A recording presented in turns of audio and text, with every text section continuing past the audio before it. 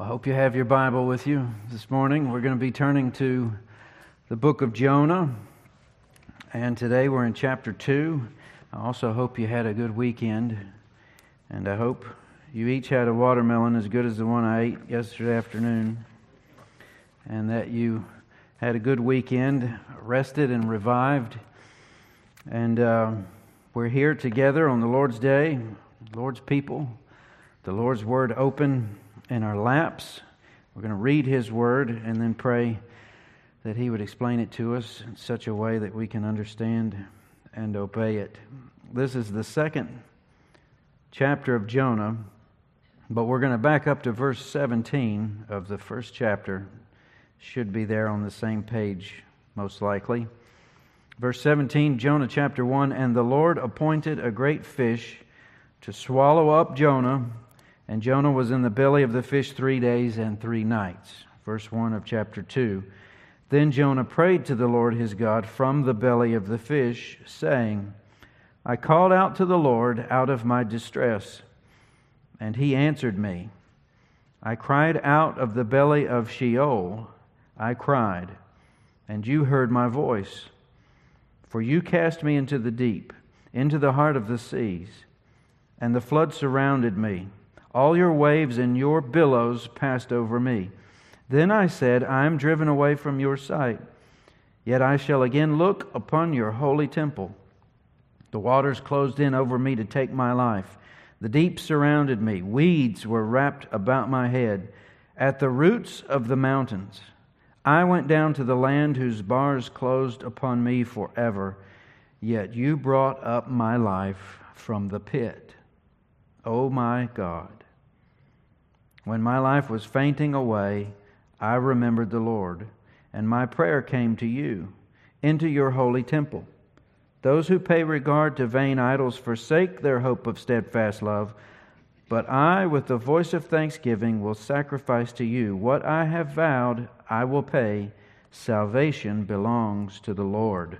Verse 10, And the Lord spoke to the fish, and it vomited Jonah out upon the dry land. This is God's Word. Let's pray. Father in heaven, we thank you for this short book, Jonah's prophecy. We thank you for Psalms. We thank you for your entire record of Scripture. But for today, this, our portion, we ask your help in understanding its meaning. We ask for your resolve, your strength, your grace to be obedient to it. Lord, we thank you for church, such as it is, to gather together by whatever means we have available, to do this together, to study, to hear, to sing, to look at one another. Lord, we thank you for our church family, and we thank you for your grace, and we ask that you do through it what pleases you, and we ask this in your name. Amen. Well, I think most of us, I've been saying this, I take it for granted, perhaps I shouldn't, but I think it's safe to say we're all familiar with the book of Jonah and the story's contents. And even though last week where we left off with verse 17 of chapter 1 about the fish being appointed to swallow Jonah and his staying in its belly for 3 days and 3 nights, that's actually the first verse of the second chapter if you're reading a Hebrew Bible. I'm not sure why in English it's separated as it is, but to the uninitiated reader, which is, I don't think, any of us, that would be the most awful spoiler alert for the next episode. But I don't think anything was spoiled last week or reading it like this week. We all know what takes place. But as far as the drama of it all and how these things work, perhaps it seemed best to position it there right at the beginning of chapter 2, because there is this very significant format change with chapter 1, then chapter 2, then 3 and 4. This chapter is largely poetry.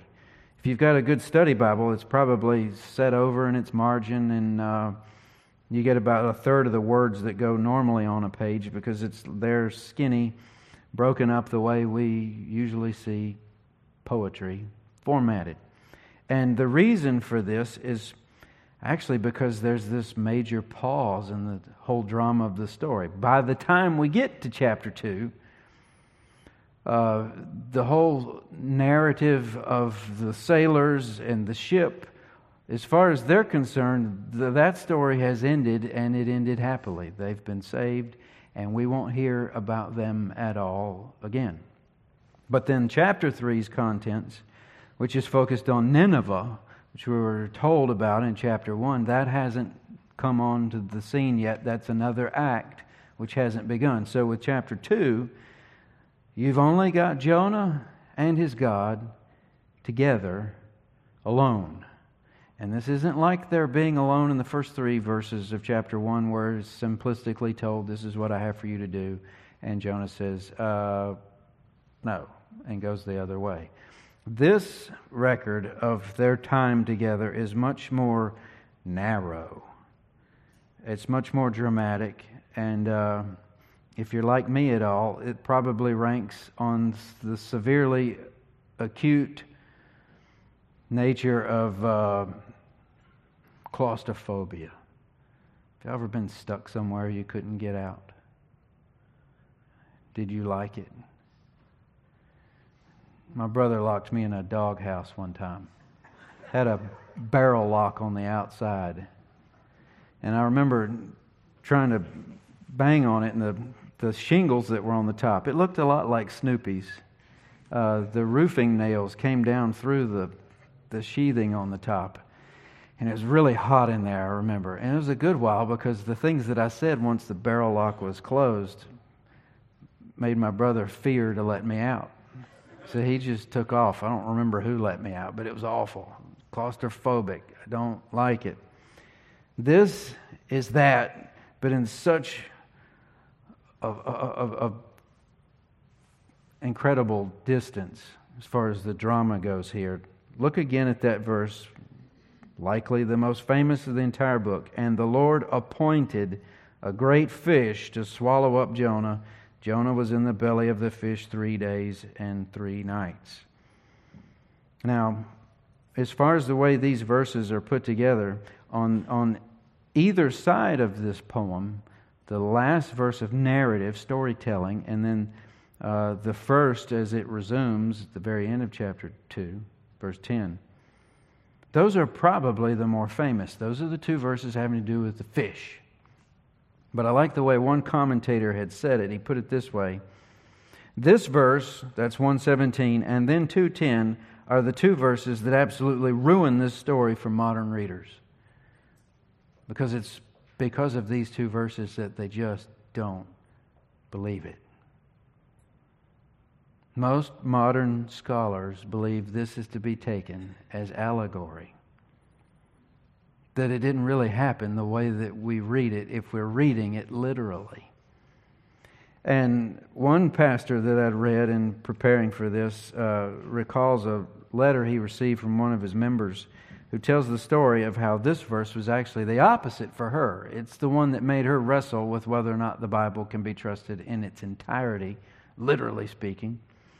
And she told the story of preparing a Sunday school lesson for Sunday school class based on the way she grew up, going to Sunday school and hearing these things. She was practicing on her kids, telling them that this really wasn't ever meant to be understood and believed as that it truly happened, but it's like other stories that we hear, and it's for the purpose of teaching us the principle of obedience to God.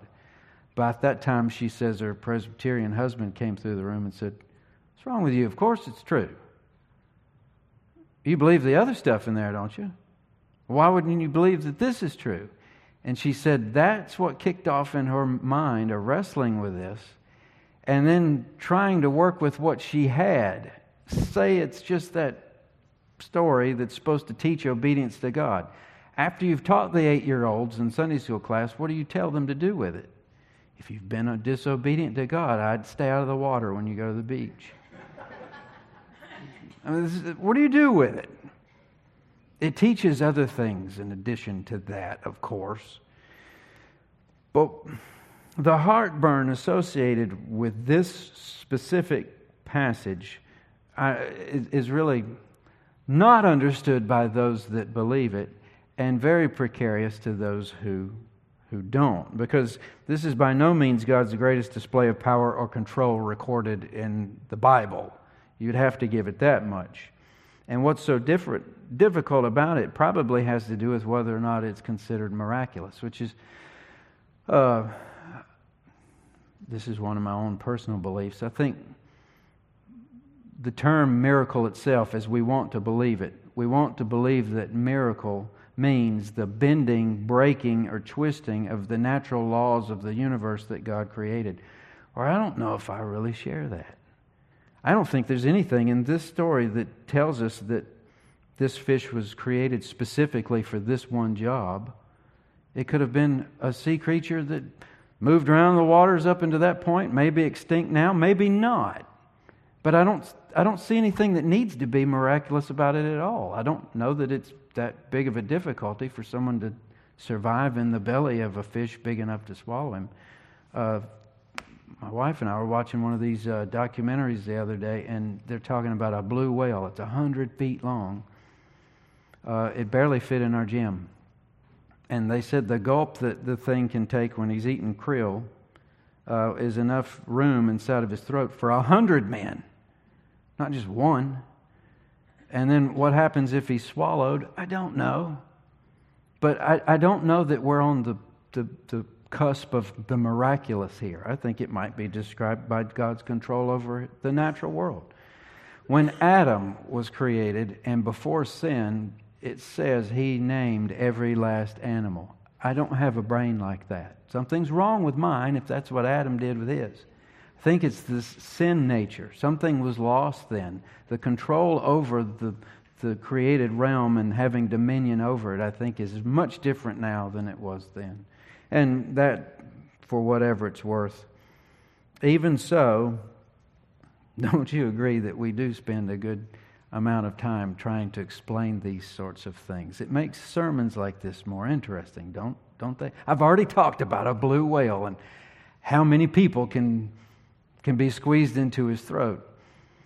But you've heard illustrations on sermons in Jonah. If you just think about what you've learned over the years or studies or things that you remember from sermons, and they probably range from, fanciful to goofy or maybe even foolish. I remember the well-worn illustrations about the one in, I think it's the 1800s, where the guy got swallowed and the guy's harpooned the whale, got it on the deck, cut it all open. The dude was unconscious. He was bleached white, but he did revive and did survive the whole thing. And whether or not that can be substantiated, I don't know. Or the whale that was cut open, they found a whole horse inside of it, which was dead. But men are smaller than horses, so it could happen.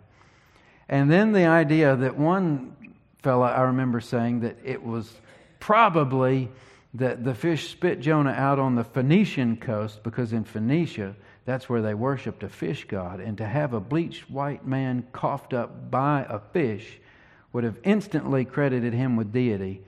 They would have listened to everything he said, and his reputation would have preceded him all the way to Nineveh, where they would also have bowed down and listened to this new fish god, demigod. And this is the point where we need to call foul, okay?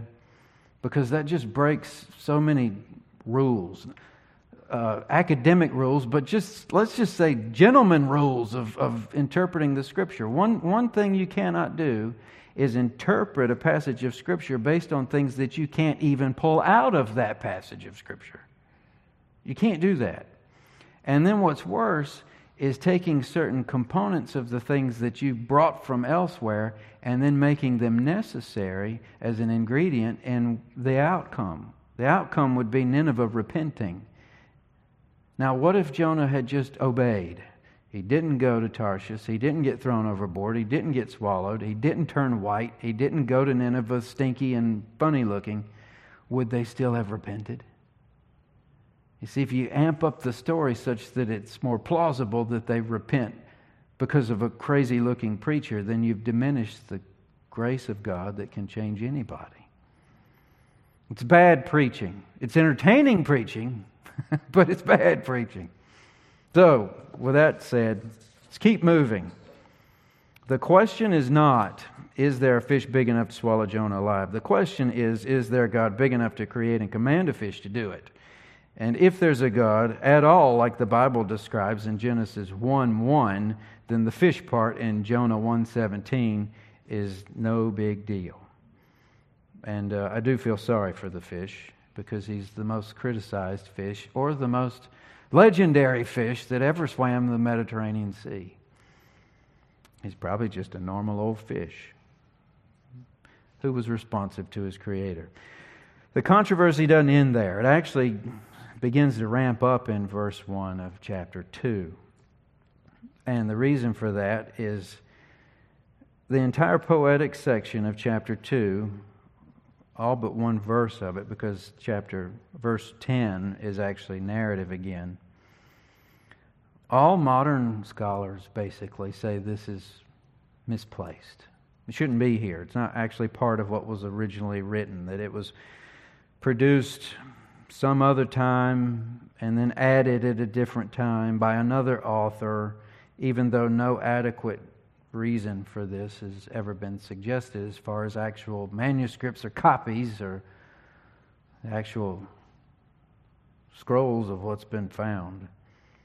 So, one group, this produces consternation. Another group, it produces worship. We're going to look at it in that regard. And it's also been said that the format itself, being poetic, I mean, you just look at it visually on the page. It doesn't look the same as the other 3 chapters. But the folks will say that it doesn't sound like something Jonah would say. He's got a bad attitude in chapter 1, and he has a bad attitude in chapter 4. Why would he have a good attitude in chapter 2? Well, have you had a good and bad attitude swap this week? How about today? Maybe since you've been here. How about the ride over? Sharing a sink at home, if you have to do that. I don't know. That's just us. That's the way we are. And to take it up another notch, the idea of what's here claimed to be borrowed from other places, because some places it sounds like Psalm 42 and some places it sounds like Psalm 18. I want to actually wonder if the scholars who raised this objection have ever been to a real church service before. How do we start this service? By using the resources of a psalm to help us enter the presence of our God in the spirit of praise and worship. People have been using the Psalms for that purpose forever, since they've been written. This is a prophet of God. He knows the Psalms. If he's beat up and he's broken, he may use them to express his heart back to his Creator. That's normal. So look at verse 1 of chapter 2. Then Jonah prayed to the Lord his God from the belly of the fish. This is the last time I'm going to mention scholars, okay? Some of them think that he didn't pray right off. In fact, the ones that study the Hebrew scholars say that he didn't pray until the end of the 3rd day and right before he was spat out again. I'm not sure that we can tell that specifically, but it's something to consider. There's a lot of different ways we could outline the prayer we've got from verse 1 to 9. There's different ways that it's constructed in its lines and the way the verses are grouped. A reputable commentary can help you study that if you're so interested. But for what we're going to do today, I think 3 categories can help us at least get our heads around what we're looking at. The first is admission, if you want to take notes. There is an admission of sorts. Some word parsing here, you might say it's an admission because it's maybe a hair short of a confession. There's no I was wrong, but there does seem to be quite the admission that this is my fault. Look at verse 2. I called out to the Lord out of my distress, and He answered me. Out of the belly of Sheol I cried, and you heard my voice. Here it is. For you cast me into the deep, into the heart of the seas. And the flood surrounded me, and all your waves and your billows passed over me. This comes from you, and it's because it's my fault. So at long last, Jonah's now speaking the truth. It's about time. He hasn't prayed, he hasn't witnessed, he hasn't done anything. Now he's speaking the truth, but it's not until he's reached the bottom. Now, in the Old Testament, death is understood to be more of a process than an event. We've talked about this even when we studied Lazarus and his resurrection, and how that after being dead 4 days, it was common thought that a body 3 days dead was when the spirit would lift off.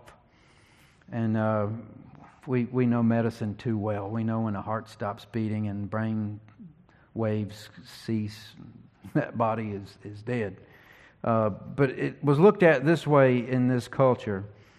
And at this point, Jonah's life had ebbed so much that he could have been reckoned more among the dead than among the living. And maybe the duration of these 3 days is significant in that regard. But just listen to what he's saying here.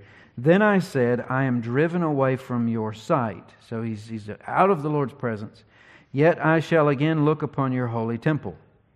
That's his hope. Verse 5, the waters closed in over me to take my life. Yep, that's called drowning. Last we saw him last week thrown overboard. That's a death sentence. Nobody survives that without any help. The deep surrounded me, so it sounds like he's sinking. Weeds were wrapped around his head. And then this in verse 6, at the roots of the mountains. I'd say that's pretty deep, wouldn't you? I looked it up. I wanted to know how deep the ocean was. Which do you think is a greater distance? The floor of the ocean from the surface, or cruising altitude for a 747? The ocean is actually deeper than you fly above the ground in a 747, usually. You can go a little higher, but oxygen starts to thin out. Doesn't work so well for the plane. 36,000 feet deep. Now, the Mediterranean's only 17,000 deep. But still, that's pretty deep. And I did learn that as the body sinks, the pressure on the body actually at a certain point, equilibrium is reached, and you sink even if you've got air in your lungs. Don't know how far he sank. Don't know how long he could survive. Don't know a lot of these things. It's speculation only, just for our imagination. But to think of this and try to imagine it. I went down to the land whose bars closed upon me forever. Sounds like pressure, an insurmountable distance to get back to the surface.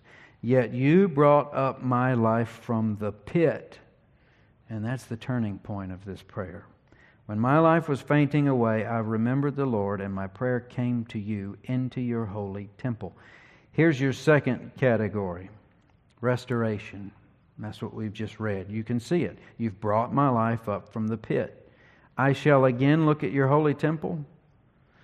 Then when you get to verse 7, my prayer came to you in your holy temple. Do you remember Solomon dedicating that temple? That was supposed to be the place where if people prayed, God would meet them there and forgive their sins. What had Jonah been doing from chapter 1? Running away from the presence of the Lord. What we've got here is restoration, and it must begin at the very area where rebellion formerly existed. He'd run away from the Lord. Now he's back in His presence. When my life was fainting away, I remembered you, and my prayer came to you. That also signals of reconnection. His network's back up. We get upset when we lose our internet. I don't have access. Well, Jonah didn't have access. He didn't pray because he knew it was useless. Well, now his prayer has reached the holy temple.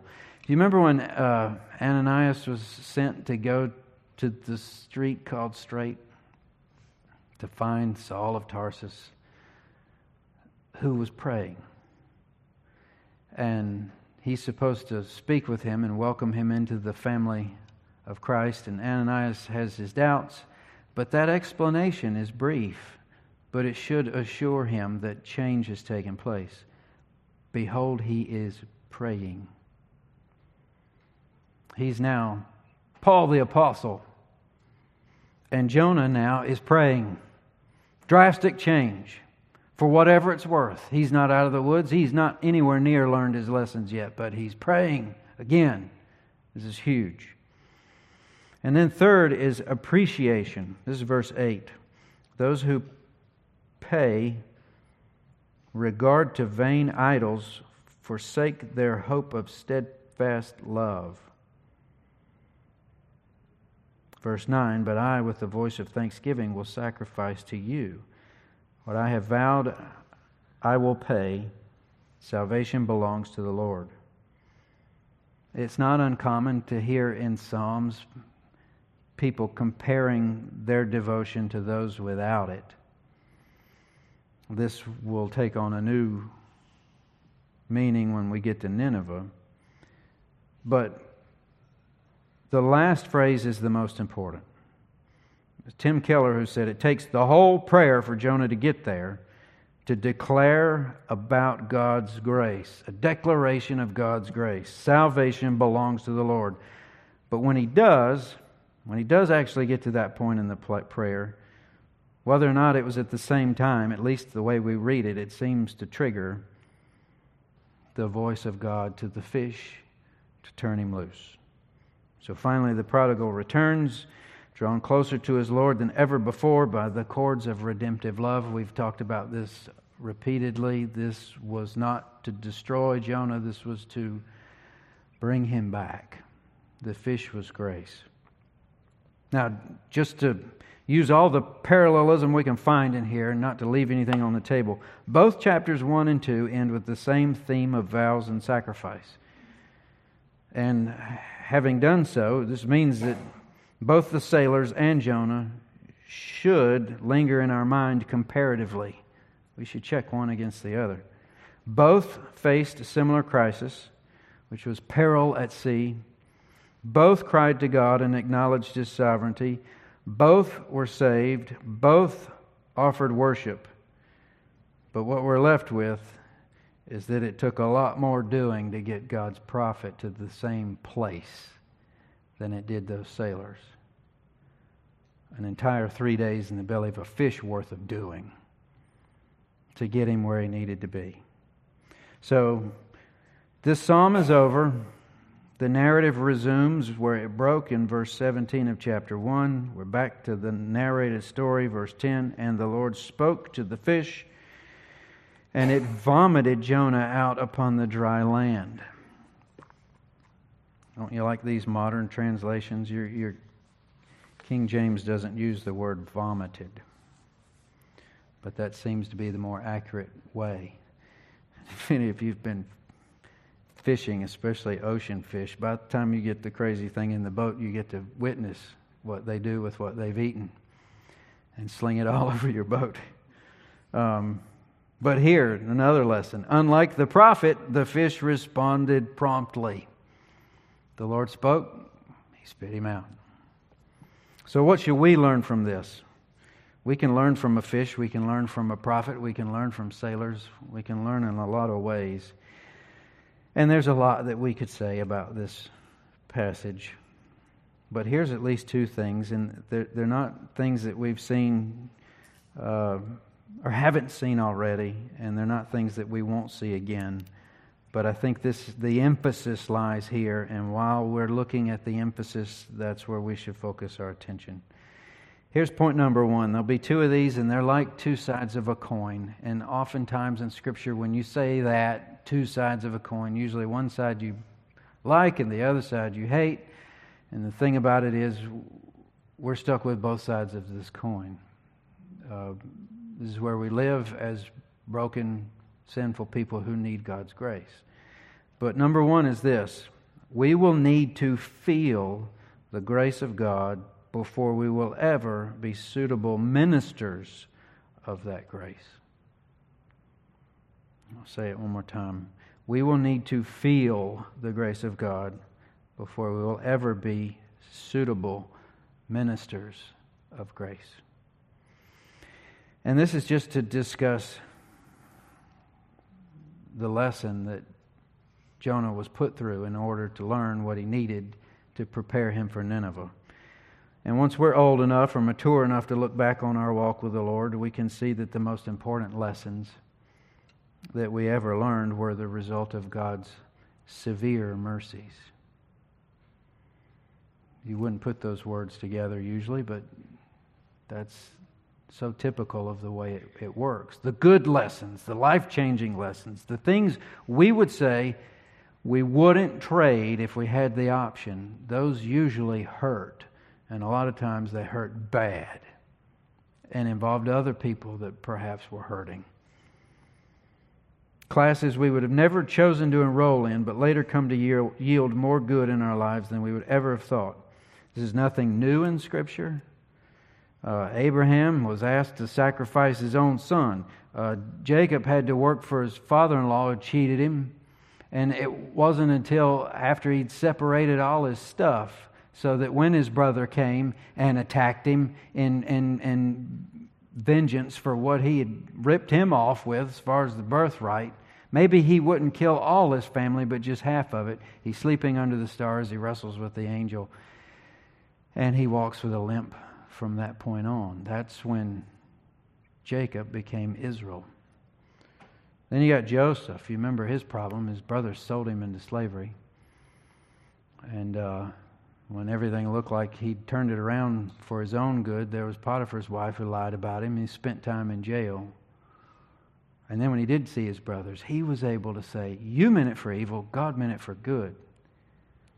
Then there was David. You remember all the caves that he lived in, writing Psalms. He's running for his life from that crazy King Saul. Elijah, add him to the list of God's prophets who'd rather have been dead at some point in his life. This was because of an evil queen who was going to be dead soon enough. New Testament, we've got plenty. You've got Paul, but Peter's probably the more dramatic. Best thing he ever had going for him, he betrayed, went out and wept bitterly, went fishing again. His life's ruined. And then he has to confess to this man by answering 3 questions similar to the 3 ways in which he betrayed him. All of these men wound up very powerful leaders, but only through failure and suffering. And this is where I say one of the most memorable sayings I heard in seminary, but a haunting one, and that is that God has never used a man greatly until he has hurt him deeply. And that's where I don't know if I want to be great.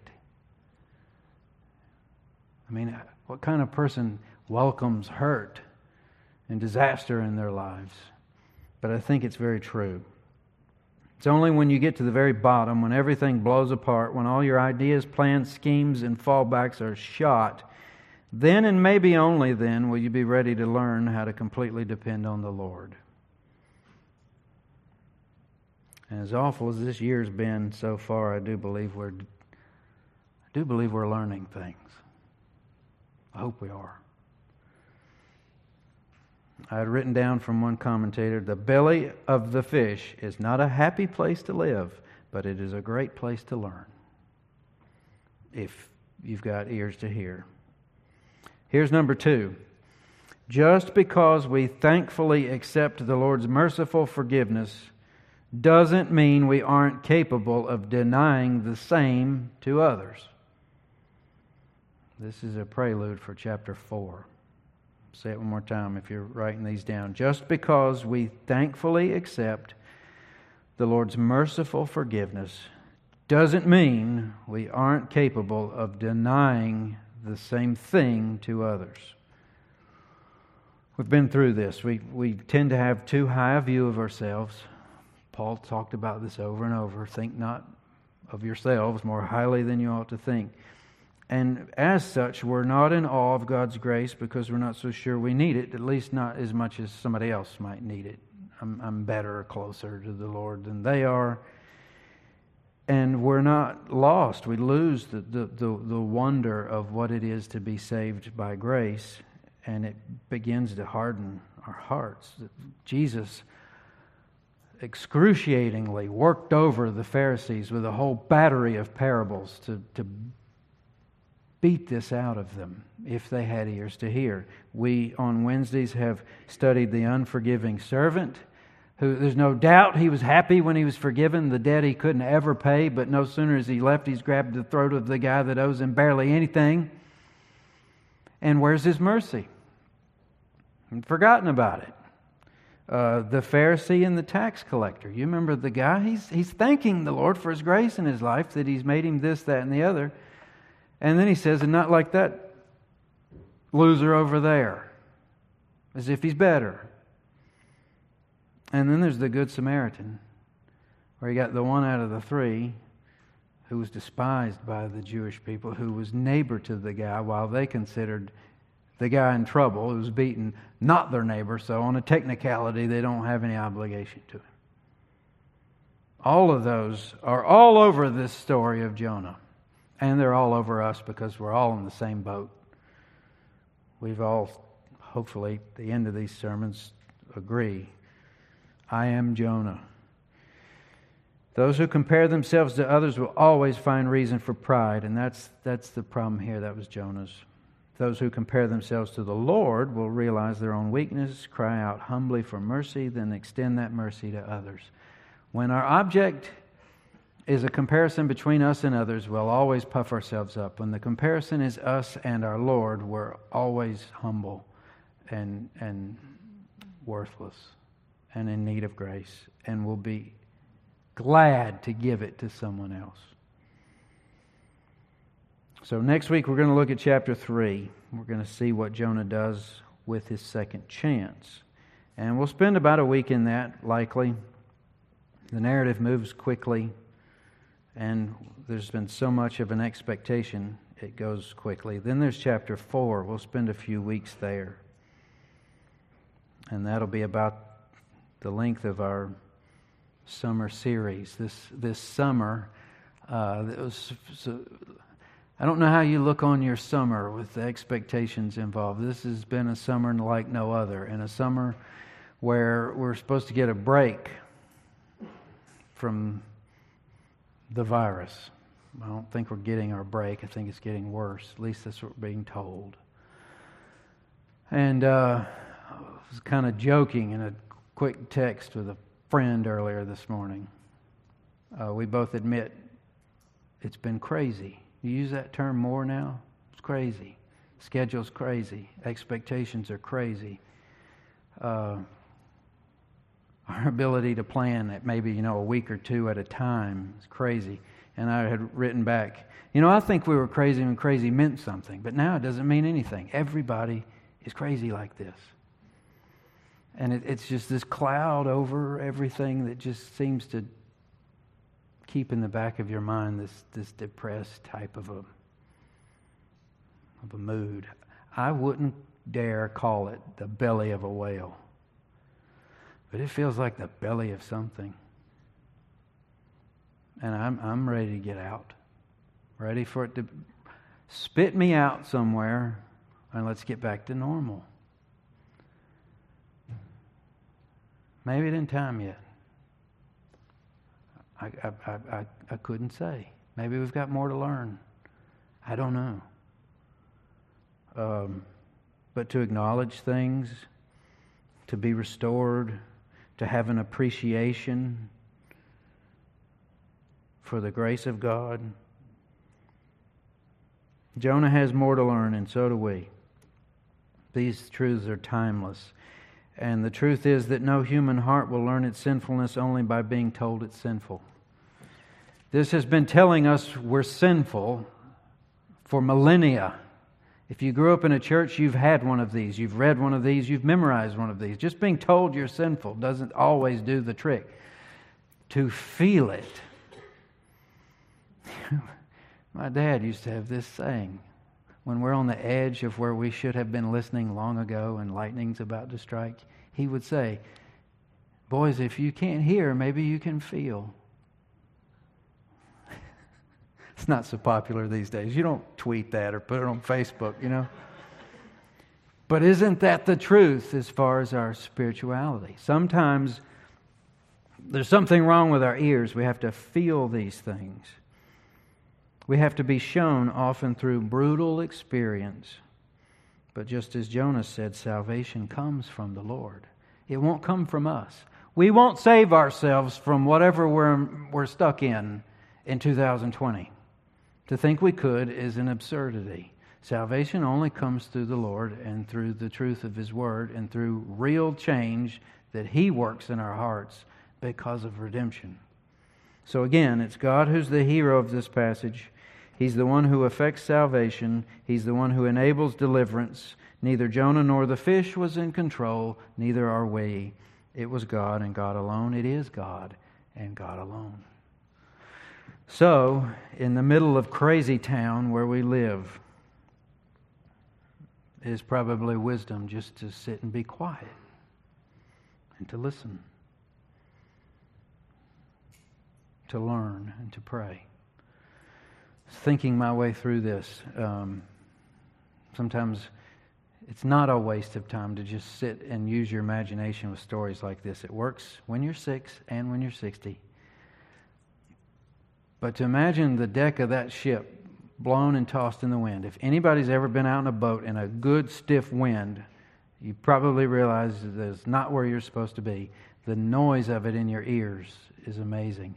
And then the sound of it on the water and any ropes or fishing line that begins to sing as it vibrates. It's just this feeling that brings a dread with it. The acoustics of it are awe-inspiring. That's what makes people want to go stand on the beach when you're supposed to evacuate. I don't know why it is, but it's that way. And imagine the screaming of these men and trying to figure out what to do and the useless rowing, and then all of a sudden you're thrown over into the water. And the only thing that's comparable to this is a memory of a movie I liked as a kid. It was produced by Francis Ford Coppola. It's a Black Stallion. I mentioned it once before. But the first act, the way the picture goes, is this boy and his father, they're on a boat. And a storm causes something to go wrong with the boat. The boat catches fire. It's sinking. He's told to wait by his father. He's going to go help some people. They get separated. He's thrown overboard. And he finds this rope attached to this black stallion that's going to be his salvation. And by the end of the movie, he wins a horse race with it. You need to see it. But in that scene, it's in the dark. And when he hits the water, the scene is from his perspective. As he goes under the water, the sound is different than when he bobs above it. When he's above it and the water drains out of your ears. If you've ever been to the pool or in the ocean, you know how this works. Acoustically, it's totally different. And in the movie, you hear the screams of people on the boat in the distance and the fire and the engines trying to struggle. And then under the water, you just hear gurgling bubbles, but all that's masked. And up and down, it's like somebody's flipping a switch of awful noise back and forth. Imagine being Jonah, and with the flip of that switch, you go from this noise and chaos of a boat into this silent, and what would eventually, if it was in the middle of the day, it'd be dark pretty quick. Whether he got down low to where light doesn't go, and that's only a couple hundred feet. Or the whale gobbles him up, or fish, or Leviathan, or whatever it is. I would assume he could hear the heart beating in that creature. Maybe if it had lungs and was a mammal, it taking a breath if it surfaced. And maybe some creepy digestion noises. Stomach growling. But that's a lot different than the boat, isn't it? Quiet, dark, very stinky. Unpleasant. All of it. Perfect place to learn. What are we learning out of all this stuff? I don't know why I chose this. The Lord chose it, and it seems to have been applicable so many times during what we've needed it for.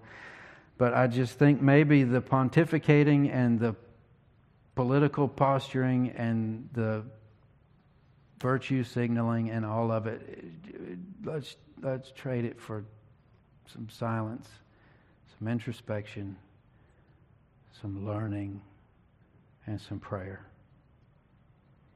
I think that might be a good recipe to start changing a lot of stuff with yourself. It's just Jonah there. It's always just you and the Lord. Even from Narnia, when one sibling wants to ask Aslan about what's going on with the other, he said, it's not for you to know. It's between me and you. At least I think this would be beneficial. Let's pray. Father in heaven, we thank you for your grace and your mercy. We thank you for the truth we see in the book of Jonah. We thank you for the comparisons, and we thank you for the shoe that fits.